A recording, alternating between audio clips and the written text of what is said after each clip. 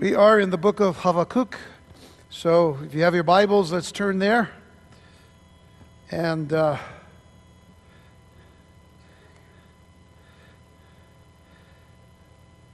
get to our study this evening. We are in chapter 2, verse 5. I knew there was a 5 in there somewhere, but it wasn't the chapter because there aren't 5 chapters in this book. There's only 3, which means we're almost done with this book. A lot of things are coming up in the next few weeks that I want to draw your attention to or call your attention to at the, let's see, we're going to have a very special guest musician with us this weekend on Saturday and Sunday at the services. Buck Storm, he's traveled around the country, actually all over the world, singing for the Lord and doing so with some very, very well-known musicians like Phil Keggy and Randy Stonehill. Some of you might remember those names. Others might wonder who I'm speaking of. But these were musicians from back in the Jesus days, or the Jesus movement of the 70s and 80s. Buck's not that old, though. He's a young guy, but he's a really great musician and a wonderful, wonderful storyteller. He's actually an author. You can get his book. He'll probably talk about his book when he's here. He has a book that he wrote, and actually you can get it on Amazon, I think, and Barnes & Noble and all that kind of stuff. And so he's pretty talented guy, so we're really thankful to have him come and share his music with us. That's this coming weekend, so don't go anywhere. Come and sing. He's a great worship leader, too, so I know that's mostly what he's going to do. And then, let's see. On the 6th of February is the men's conference, which is going to be this year. It's going to be up at Calvary Chapel, Sun City on the west side. And we're going to be focusing our attention upon threat assessments. And I'll be teaching one of the sessions. So I look forward to all the men coming up and being a part of that over there. And some information, I think, was handed out in the bulletin. So you have that. And then I want to remind couples that on the 12th of February, which is a Friday night, we're going to be meeting in this room, having our couples dinner. And very special guests, Joseph and Dia Gross from Calvary Chapel of Silver City will be with us and sharing the word that evening. And so we really want to encourage you, if you haven't gotten your tickets already, please do so. And there will be a lot of food and fun, and as well as fellowship and the wonders of God's Word. And we look forward to that. So busy couple of weeks coming up. I may have missed something along the way, maybe not. Maybe I've added things, I don't know, but we'll see. I appreciate you all very much. When I get away to, as a matter of fact, I was in Silver City this past weekend, and it was a joy to be there with them. And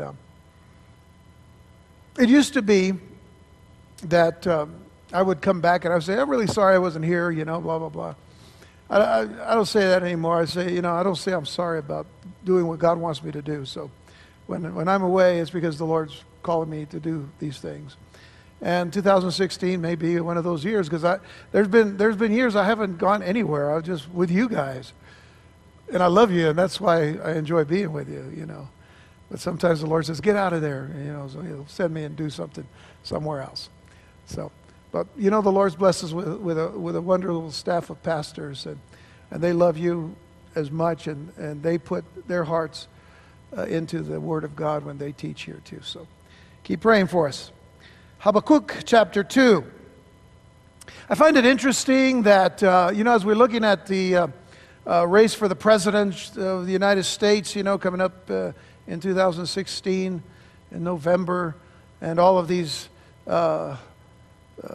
things that are happening politically across our country, but the effects of everything that happened around the world.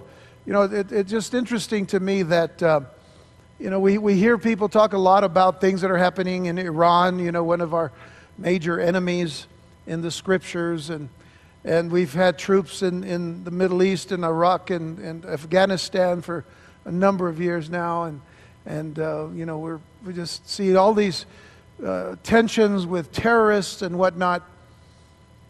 And the fact of the matter is that, when we hear it on the political end of it and the news, we always hear these modern names, Iraq, Iran. Those are modern names. But we need to realize that when those names are mentioned, we're talking about biblical countries that still exist, giving a tremendous amount of reliability to the scriptures. And when we deal with Iran, we're talking about Persia. When we hear Babylon, we're talking about Iraq and other areas of that region. And Egypt, of course, is still Egypt, and there's still a lot that has to happen with Egypt in these last days. As we're moving actually toward our study of the book and prophecy of Ezekiel, these names are becoming even more prominent. So keeping our attention on biblical names, we need to realize these countries are still active in the world today, because God said these prophecies are pointing not just to a specific time near the prophet's life, but actually in the end times. And I think that there'll be a couple of verses we'll see here in chapter 2 of Habakkuk. Now, last time we looked at verses 1 through 4, as Habakkuk was receiving a word from the Lord to write down the vision of the prophecy that he was given. And I'll talk a little bit more about that in just a moment. But the central figure, or the central verse of this whole passage is in verse 4, where God is saying to Habakkuk, the just shall live by faith. The enemy is prideful and ungodly and unrighteous, but the just shall live by faith. The just shall live by his faith. And it wasn't just a message that Habakkuk was to give to the children of Israel and Judah. It was a message for him, because he was questioning God about his seeming inactivity, about his injustice of using a nation like Babylon or the Chaldeans to bring judgment upon Israel, though they were in need of it, because that was Habakkuk's burden, was his own people disobeying God and rejecting God and being rebellious toward God. The Lord says to him, the just shall live by his faith. So I want to begin there. I want to look at verse 4, and we're going to start there actually as we slide into verse 5, okay? So we kind of have a little context. Behold,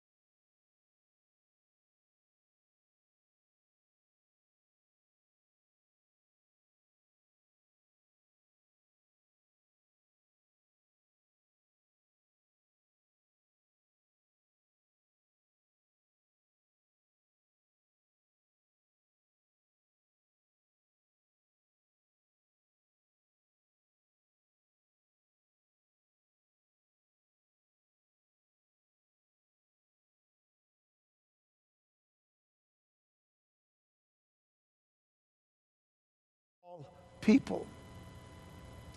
So, at the onset of our study in the book of Habakkuk, I mentioned that the prophet's name meant to embrace or to be embraced.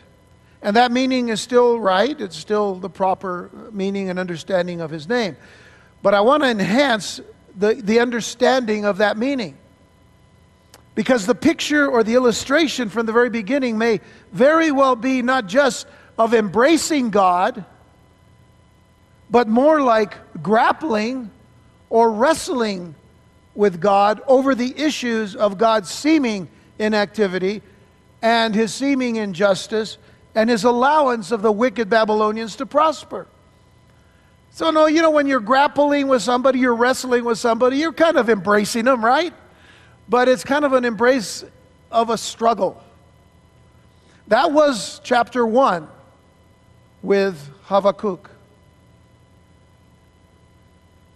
So in other words, how can a good God use evil to accomplish his purposes? That's how Habakkuk struggled to understand how God works. But consider this, if you will. The Lord did not answer all of Habakkuk's why questions.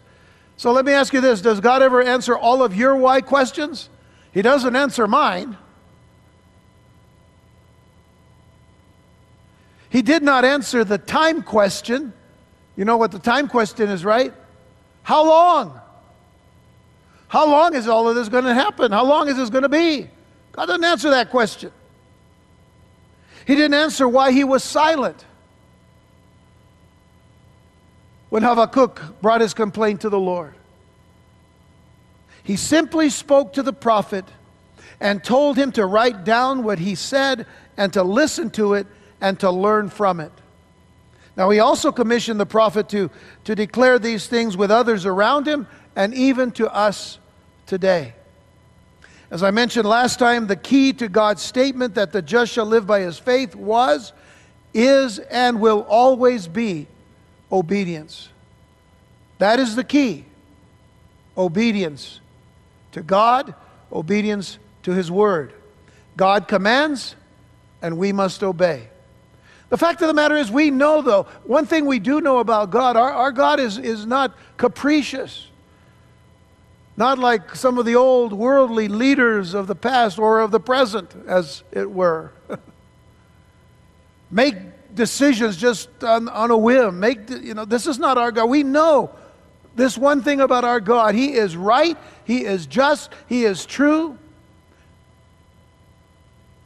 And because of that, and by the way, he's merciful and gracious and kind and loving. Because we know these things about God, we can trust him. We can put our full weight of faith and dependency upon him. But when God does command, we must obey. Now, the Lord wants us to follow him.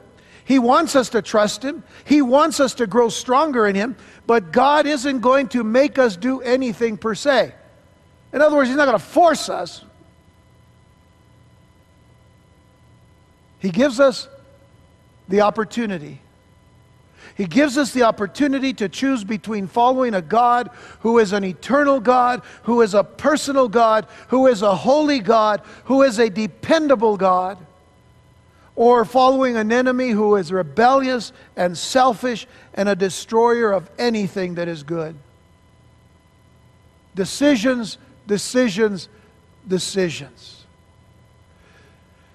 It was a word that is even used in the scriptures that placed the children of Israel in a position of finding themselves in the valley of decision. You got to make a decision to follow after God. I want you to think about it this way. Think about it in terms of what Jesus said in the Sermon on the Mount when he said in Matthew chapter 7 verses 13.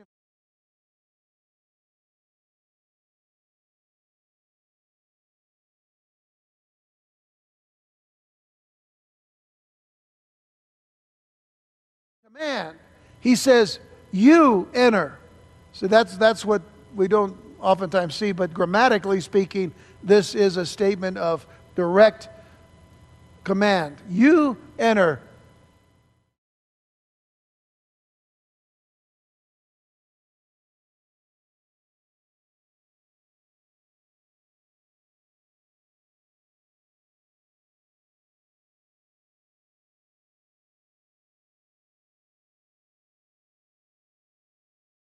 That find it. So when it gets right down to the nitty-gritty, there are only two roads that we can take in life. The road that leads to life, or the road that leads to destruction. That's what Jesus is saying here. The Lord always shows us the benefits and the consequences to our decisions. And then He allows us to decide. This is a wonderful God we have.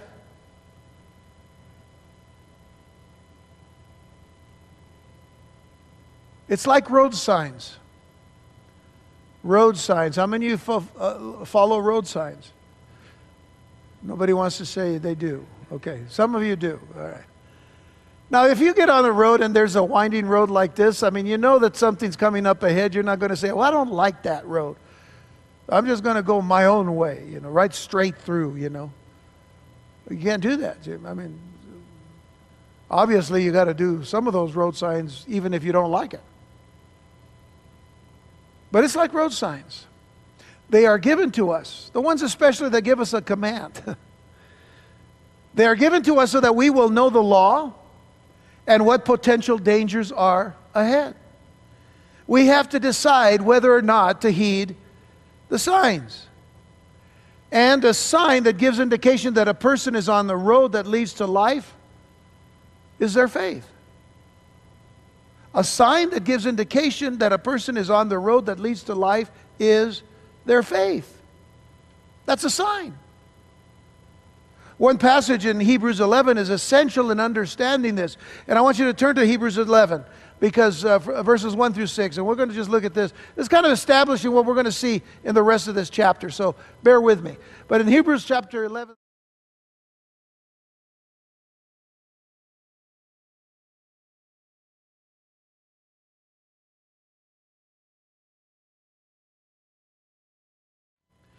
It's a good explanation of faith. It's a good definition of faith, as it were. Now faith is the substance of things hoped for, the evidence of things not seen.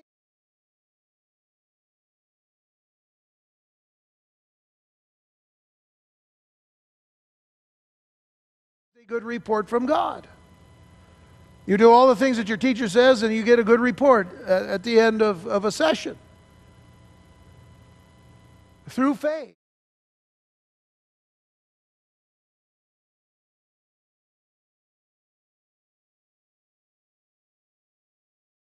If we were to go all the way back to Revelation, back to Genesis chapter 1, in the beginning God created the heavens and the earth, when we consider that statement, we have to believe that by faith, you see. Because none of us were there to see it. Although so much has happened in history, when history began that day, but so much has happened in history and science and all, that gives us a greater indication that God indeed did create the heavens and the earth when He did, how He did, and why He did. So through faith we understand that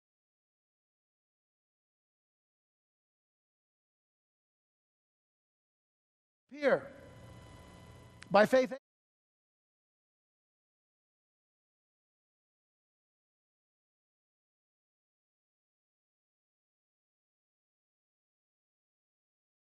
Cain was murdered by his own brother, yet by his life of faith, he still speaks. By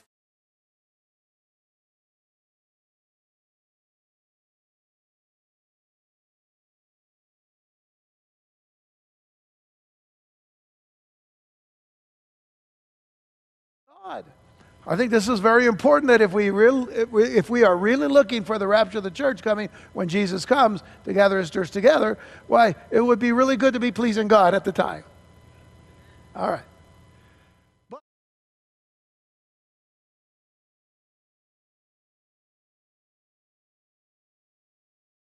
About understanding this verse rightly, and I think it gives pretty clear word here. Without faith, it's impossible to please Him.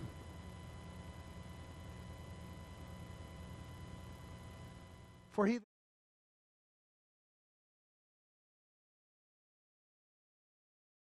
That's pretty obvious. If you've come to God, you believe that He is. This was one reason why I've mentioned, I think, this past week, and then also this weekend when I was in Silver City, that it burdens my heart when I hear people who are, out in the limelight of Christian music or Christian whatever ministry. People say, well, I've been serving and doing this and that, but I've been listening to these other philosophies and stuff, and you know what? Now I'm not a Christian anymore. In fact, I'm an atheist. Did you really come to God? Because he that cometh to God must believe that he is.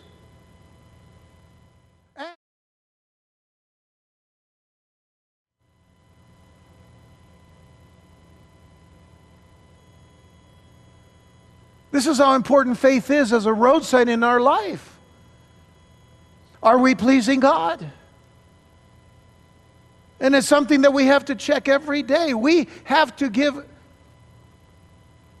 evidence of our lives as believers in Jesus Christ. We are to examine ourselves daily to see that we are in the faith, we are told by the Apostle Paul. Examine yourselves daily to see that you are in the faith.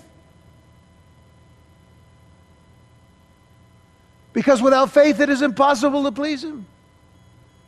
For he that cometh to God must believe that He is, and that He is a rewarder of them that diligently seek Him. There are certainly other road signs, and I'm going to have to put it in overdrive probably in a little while. But there are other signs, road signs, that we're on the right road. Righteousness. We sang a few songs tonight about being hungry. And I told Sean, back when we were practicing, I said, man, you're making me hungry now, just, thinking about all this hunger. But the reality is we're talking about the spiritual hunger. Do you hunger and thirst after righteousness? Because Jesus Himself said, if you hunger and thirst after righteousness, you will be filled. If you're hungering and thirsting for that which is right, to do what is right, and to live what is right, and to live how is right, then you will be filled. God will not keep what we need to walk right before God. He won't keep anything from us that we might walk before God. Another road sign is humility and love for others. That's actually two road signs. Humility and love for each other. Are others more important to you than you? Because that's what Jesus taught us. That others need to be more important than us. And even our desires are road signs. Because we have to ask the question, what motivates us today as believers in Jesus Christ? What motivates us? What are our priorities today? What is your priority today when it comes to your faith in Jesus Christ? When it comes to your calling as a believer in Jesus Christ? What motivates you when you get up in the morning? What motivates you to do those things that honor God first and foremost, and above all, when you begin the day, and when you live the day, and when you end the day? Turn to Psalm 145. You might be thinking, I thought we were in Habakkuk. We are. We're getting there. We're on that road. It's pretty windy. But we'll eventually get there. But we've got to follow the road signs. This is one of the road signs. Psalm 145, beginning with verse 14. The Lord upholds all that fall and raises up all those that be bowed down. Aren't you glad for that? That when you are struggling, when you're feeling the weight of the world upon your shoulders, and you just kind of, and at times you do fall. I don't think there's one of us in this whole room that hasn't fallen at some time in their life. Maybe even today. But this is the encouragement that we're given by the Holy Spirit. The Lord upholdeth all that fall and raiseth up all those that be bowed down. Verse 15, the eyes of all wait upon Thee, and Thou givest them their meat in due season. We look to Him to provide for our every need. And sometimes we take for granted the very fact that God gives us everything that we need in Christ. Both in this life and in the life to come. But He gives us everything that we need. And we wait for Him.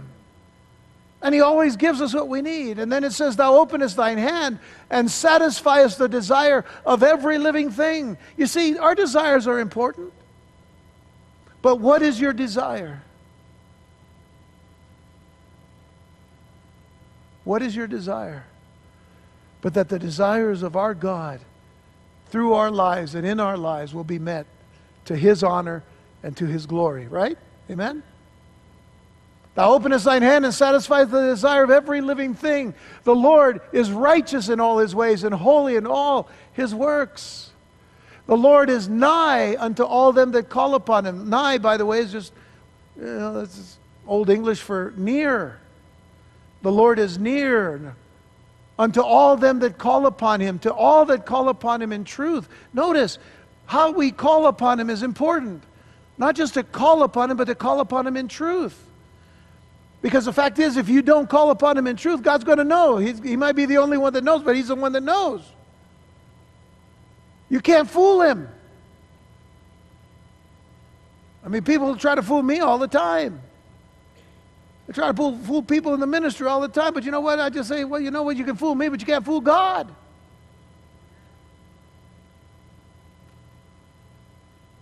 He will fulfill the desire of them that fear him. Now there's the key about the desires of our life. He will fulfill the desire of them that fear him. He also will hear their cry and will save them. Oh, what a joy it is to know that he still saves. The Lord preserveth all them that love him, but all the wicked will he destroy. See, this is the verse that brings us back to Habakkuk. One more verse, I believe. My mouth shall speak the praise of the Lord, and let all flesh bless his holy name forever and ever. And as I said, this psalm actually leads us back to our text in Habakkuk, because it says, the Lord preserves all them that love him, but all the wicked he will eventually destroy. And this is what the Lord is preparing to let the prophet know. The rest of this chapter, chapter 2 of Habakkuk, can be viewed in a couple of ways. The Lord is saying to Habakkuk that he needs to know the character of the Chaldeans or the Babylonians. In other words, Habakkuk, you need to know the character of this enemy and what he is doing to, and what he is going to do to them, what he's going to do to his people. You need to know the character. And you also need to know what I'm going to do to the Babylonians. But this chapter also can be seen as the Lord telling the prophet that he, the Lord, is well aware of the character of the Babylonians. In other words, Habakkuk, don't come to me as if I don't know what's going on. I know exactly what's going on. So you need to be aware.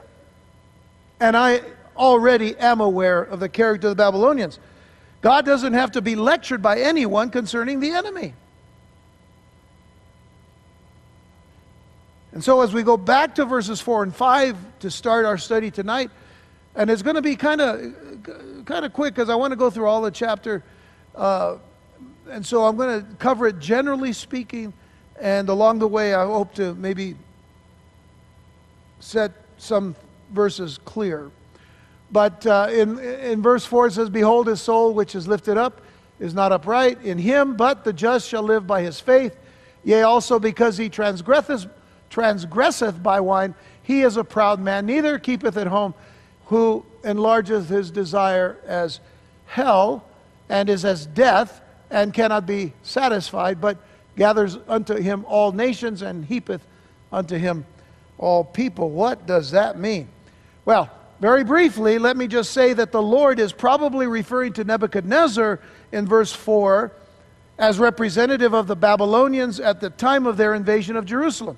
As I said, he's speaking of their whole arrogance, but he says he, therefore speaking of the leader, and the leader himself at that time would have been Nebuchadnezzar. So when we met him, Nebuchadnezzar, in the book of Daniel, the king of Babylon was quite a boastful character and became more arrogant unto the Lord until the Lord revealed himself to this pagan monarch. But in verse 5, the Lord begins to reveal the future to Habakkuk. For following this verse, the Lord will present 5 woes, W-O-E-S, 5 woes, a type of song, by the way, that is called a lament, sung against Babylon and predicting its overthrow. These woes had their immediate fulfillment when the Medes and the Persians conquered Babylon. They will have their ultimate fulfillment when, at the end of the 7-year period called the Great Tribulation, or the full extent of the tribulation, God destroys a future revived Babylon. Now, if you go to Revelation chapter 17, verses 1 and 2, you'll notice that there it says, and I'll read it to you, "And there came one of the 7 angels which had the 7 vials, or the 7 bowls, and talked with me, saying unto me, Come hither, I will show unto thee the judgment of the great whore that sitteth upon many waters, with whom the kings of the earth have committed fornication, and the inhabitants of the earth have been made drunk," notice, made drunk with the wine of her fornication. Now, in verse 5 of this chapter in Revelation, just look down there if you're in Revelation 17, which you should be doing, by the way, following me along, not just reading up here, because you can see it in your Bible, then you can make certain notes that you might need to make, like you do now. Verse 5 of Revelation 17 tells us that the great harlot is identified as Mystery Babylon, the mother of harlots and abominations of the earth. So think about this. Once a drunk, always a drunk, it seems, for Babylon. Once a drunk, always a drunk for Babylon.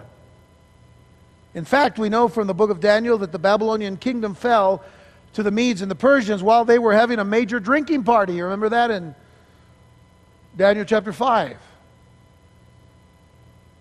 But the words of Habakkuk chapter 2 verse 5 aren't really about alcohol, and they're not really about liquor consumption. As I gave you some road signs to life, there are also road signs to destruction. The first road sign to destruction that we find here given by God to Habakkuk about Babylon is greed. That is the first road sign to destruction. Greed. Let me just say at this point that the self-sufficient unrighteous are deceived and betrayed by their wine. They are betrayed by their arrogance.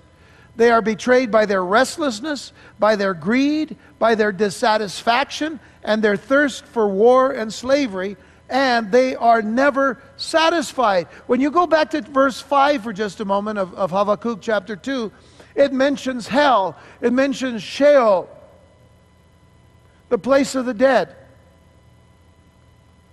And hell is never satisfied. This is the point of verse 5. Hell is never satisfied.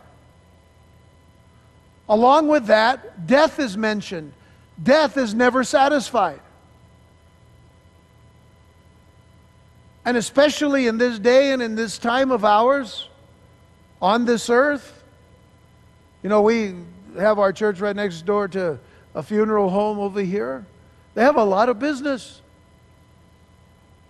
A lot of people go through there, and there's another one down the street a few blocks away, and a few others every place else. Why? Because death is a big business. People die. And it almost seems like death is never satisfied.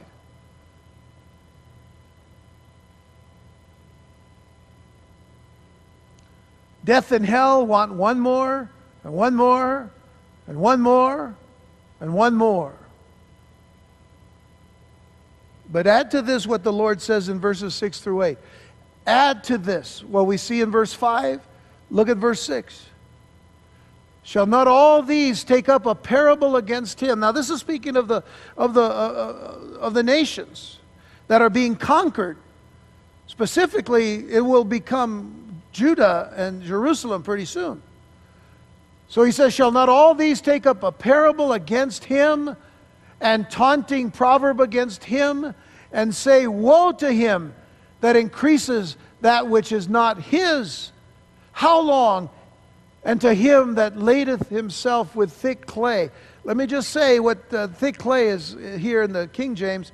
Some of your translations may say pledges or riches or something of that sort.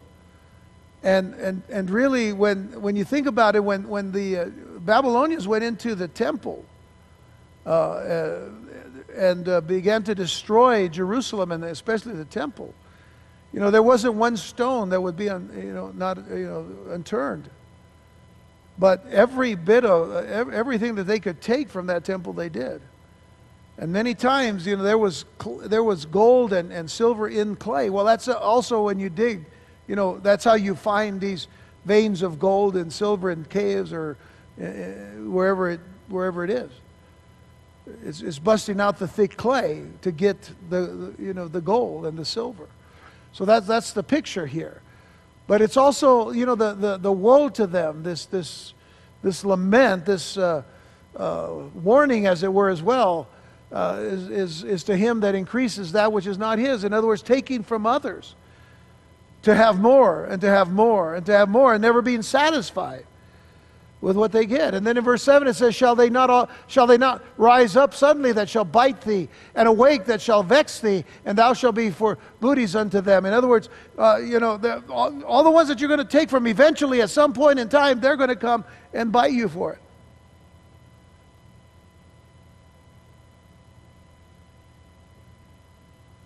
Because thou hast spoiled many nations. All the remnant of the people shall spoil thee, because of men's blood, and for the violence of the land and the city, and of all that dwell therein. So you see, the descriptions used here by the Lord were to describe the Chaldeans' lust for power. They were drunk on conquest. They were drunk on conquest. It's interesting that the night Babylon fell, during that drunken party I mentioned earlier, they had brought out, listen to this, they had brought out the goblets that had been plundered from the temple in Jerusalem. And they began to drink out of them. And they were drinking out of them, mocking God. And when you begin to mock God, God takes note of it.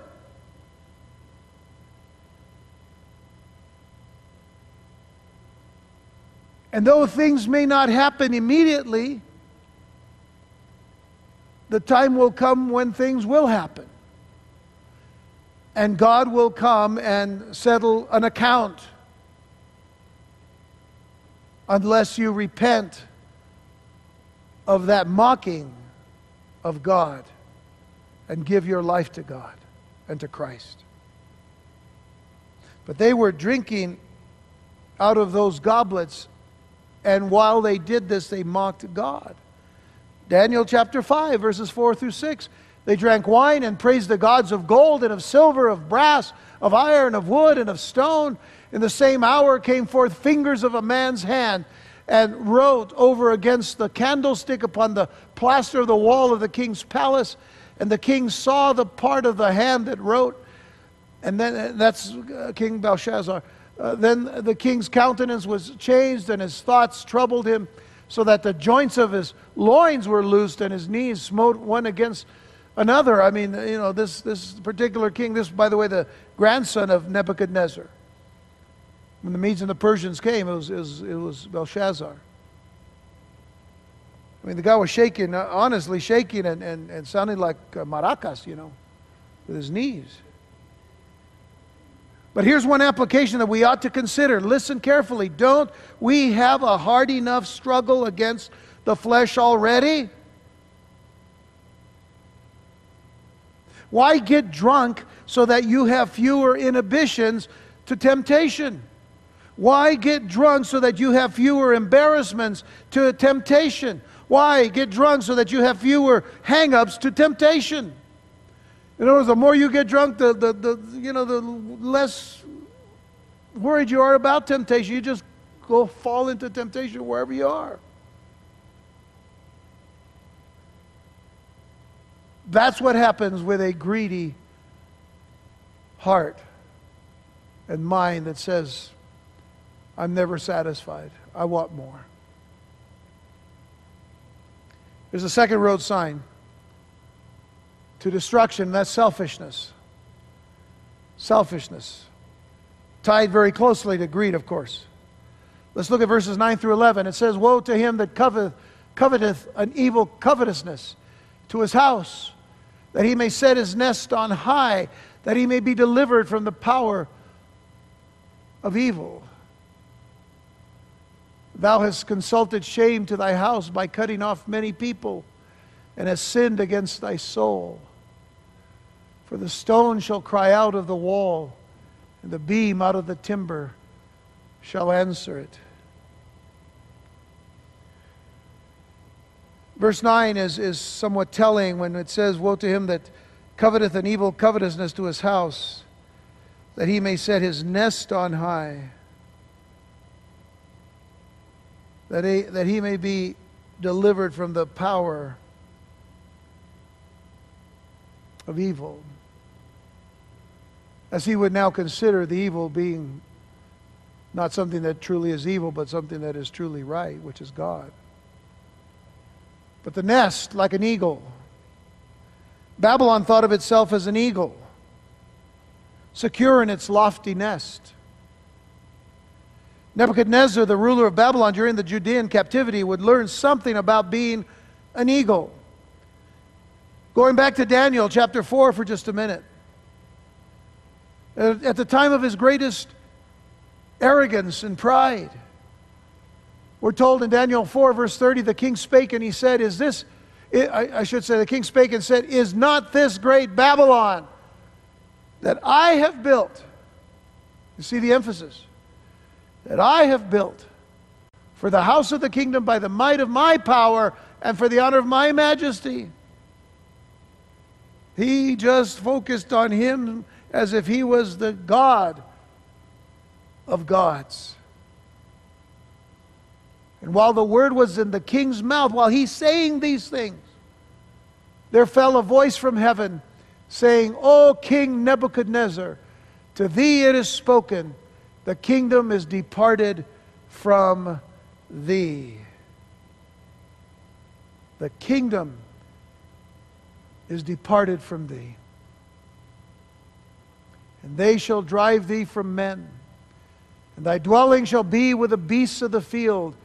They shall make thee to eat grass as oxen, and 7 times shall pass over thee, 7 years, by the way, until thou knowest that the Most High ruleth in the kingdom of men, and giveth it to whomsoever he will.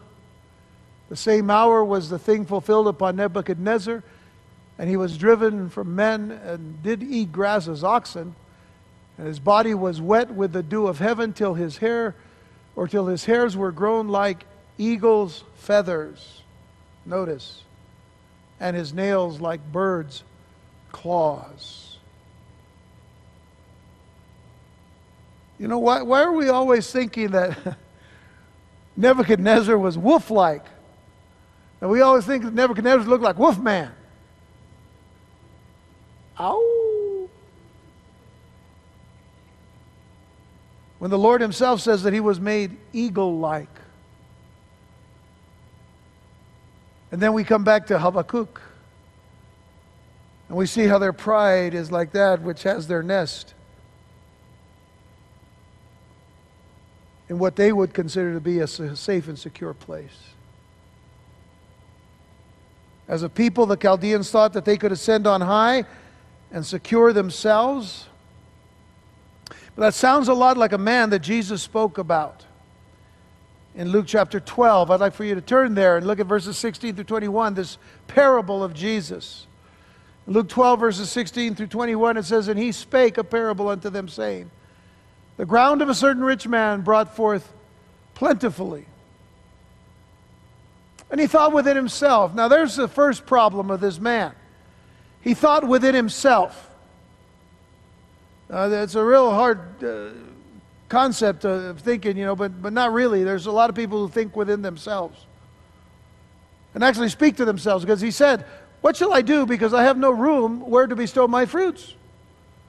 Thinking within himself, rather than ask God, God, well, you're the one that blessed me with all this stuff. Shall we build more barns or whatever?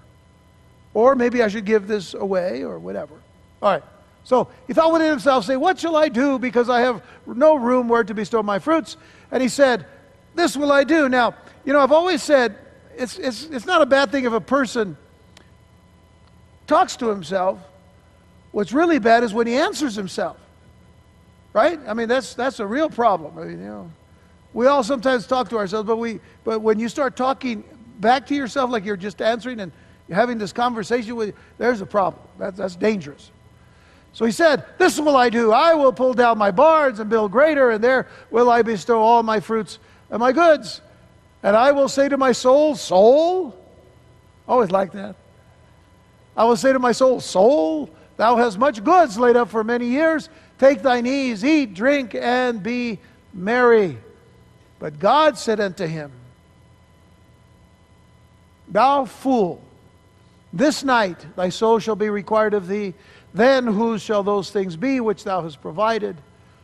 So is he that layeth up treasure for himself and is not rich toward God." Not rich toward God. May I take you back a few thousand years before Nebuchadnezzar and the Babylonian kingdom to the man named Avram. And Avram, who was from a place called Ur of the Chaldees, from the area of the Tigris and Euphrates River. The very same area where these people would rise from.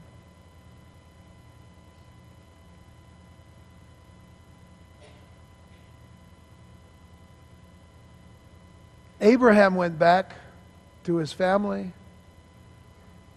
but before he even left his family, he left with a knowledge that they had that he was now following the one true God.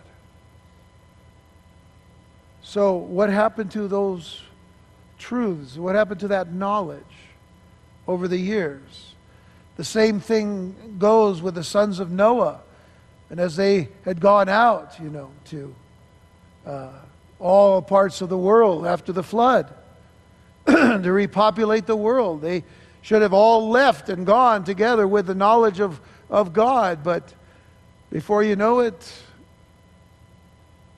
there were very few people who remembered, if even knew, about the God of Noah. So you see, we're still responsible for what we know. And when values are gone, like a lot of the values that were the bedrock of Christianity in our country from its founding, they're all deteriorating. Where are they now? That we legislate to allow abominations to take place in our country? When, if you remember what we read back in Revelation 17, Mystery Babylon, the mother of harlots and abominations of the earth. And we are proud as a people of that? We have nothing to be proud of. We've forsaken the truth of God and forsaken the Word of God. It is so important that we become vigilant to value what the Lord values. It is important that we become vigilant to value what the Lord values. Well, values for the Babylonians gone out the window. So it leads us to the third road sign to destruction. Treating others wickedly. Verses 12 through 14 of our text. Woe to him that buildeth a town with blood, and establishes a city by iniquity. Behold, is it not of the Lord of hosts that the people shall labor in the very fire, and the people shall weary themselves for very vanity? For the earth shall be filled with the knowledge of the glory of the Lord as the waters cover the sea. There is coming a time, and very quickly here, we'll get to those other verses, but very quickly, the point is that we're getting to a time that there will be a time when the Lord himself will come again, and the Lord will rule in Jerusalem again. and the glory of the Lord. Well, the earth, I should say, shall be filled with the knowledge of the glory of the Lord as the waters cover the sea. The cities of the Babylonian Empire were built by the blood and the sweat of enslaved peoples. Murder, bloodshed, oppression, and tyranny were the tools used in their building projects. The word translated iniquity summarizes this type of injustice toward others. The Lord would judge Babylon. Those whom they enslaved to build for them are depicted as stoking the fires of the inevitable judgment upon Babylon. They used enslaved people. They didn't care for their lives. They didn't care for their souls. They didn't care for anything about them. But it is because of them that there will be a stoking of the fires that will eventually turn around and burn down Babylon itself. The Babylonians thought they were building, but their injustices would leave them burning. Now, future Babylon is described in Revelation chapter 18, verses 10 through 13 in this very same manner, in a sense. Well, let me just describe the manner that's described in verses 10 through 13. You can read it later because of time. But they trafficked not only in material commodities. So the future Babylon will traffic not only in material commodities, and now I'm just quoting from that passage, such as gold, silver, precious stones, cinnamon and ointments, animals and chariots, but they also trafficked and will traffic in slaves and the souls of men. That's Revelation 18, verse 13. They will traffic in slaves and the souls of men. And back when we studied the book of Revelation, I had mentioned to you that what may be the very center of mystery Babylon, being the Saudi Arabian peninsula that includes Dubai and Kuwait and United Arab Emirates. They're building the biggest towers, the biggest cities. You think about Dubai, you know, there's a lot of people that go to Dubai, you know, they welcome them to come, you know, to vacation there. Golfers go and, you know, have big major tournaments there and all this money. But every building in Dubai was built by slave labor. And the prophecy is against that.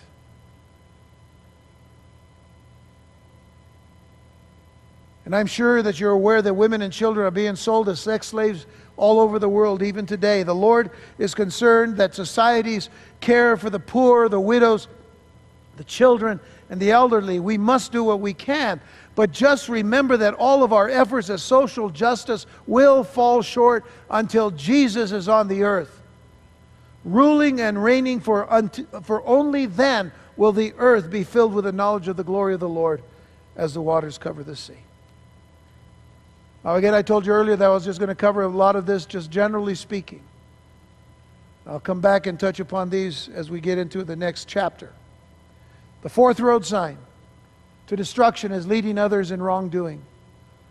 Leading others to do wrong. God is you know, when we tempt people to do something that's bad, they may be judged, but we're going to be judged more. Do you understand that concept? That's what's being said here, yes? You know what I'm saying? Remember you used to try to, you know, when you were in school, you used to try to get some people to do something bad, and you used to laugh about it, then somehow God got back to you? Hello?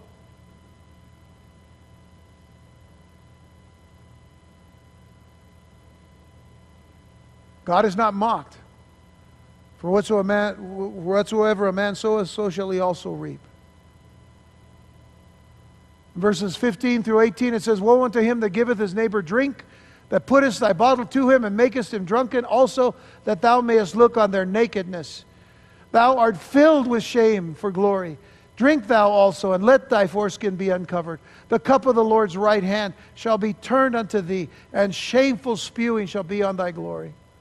For the violence of Lebanon shall cover thee, and the spoil of beasts which made them afraid, because of men's blood, and for the violence of the land of the city, and of all that dwell therein. What profiteth the graven image that the maker thereof have graven it? The molten image, and a teacher of lies, that the maker of his work trusteth therein to make dumb idols. Those taken captive by Babylon were forced to adopt the Babylonians' immoral practices, and were forced upon to bring sordid pleasure to them. Both figuratively and literally, they got their captives drunk in order to take sinful advantage of them. Our society today is pouring its own vine, or its own wine, and its vintage of immorality. We are being bombarded with ideas and images to intoxicate people into accepting the immorality of the times. Societies all over the world are hard at work blurring the lines of gender differences, for example, and encouraging the abandonment of biblical morality. It will one day be exposed as the sordid, shameful expressions of the natural man opposed to that which God intended. So as we put temptation out there for people to see and people to take, like forbidden fruit as it were, then the judgment itself will come harder and stronger and more vicious upon the tempters than the tempted. And verse 18 is actually a transition to the next woe, because it talks about graven images, but in the next woe is this. The road sign number 5 to destruction is putting everything else ahead of God. Putting everything else ahead of God. Woe unto him that saith to the wood, awake, to the dumb stone, arise, it shall teach. Behold, it is laid over with gold and silver, and there is no breath at all in the midst of it. What if the Psalms told us they have mouths but they cannot speak? They have eyes but they cannot see. They have ears but they cannot hear. But notice verse 20, but the Lord is in his holy temple. Let all the earth keep silence before him.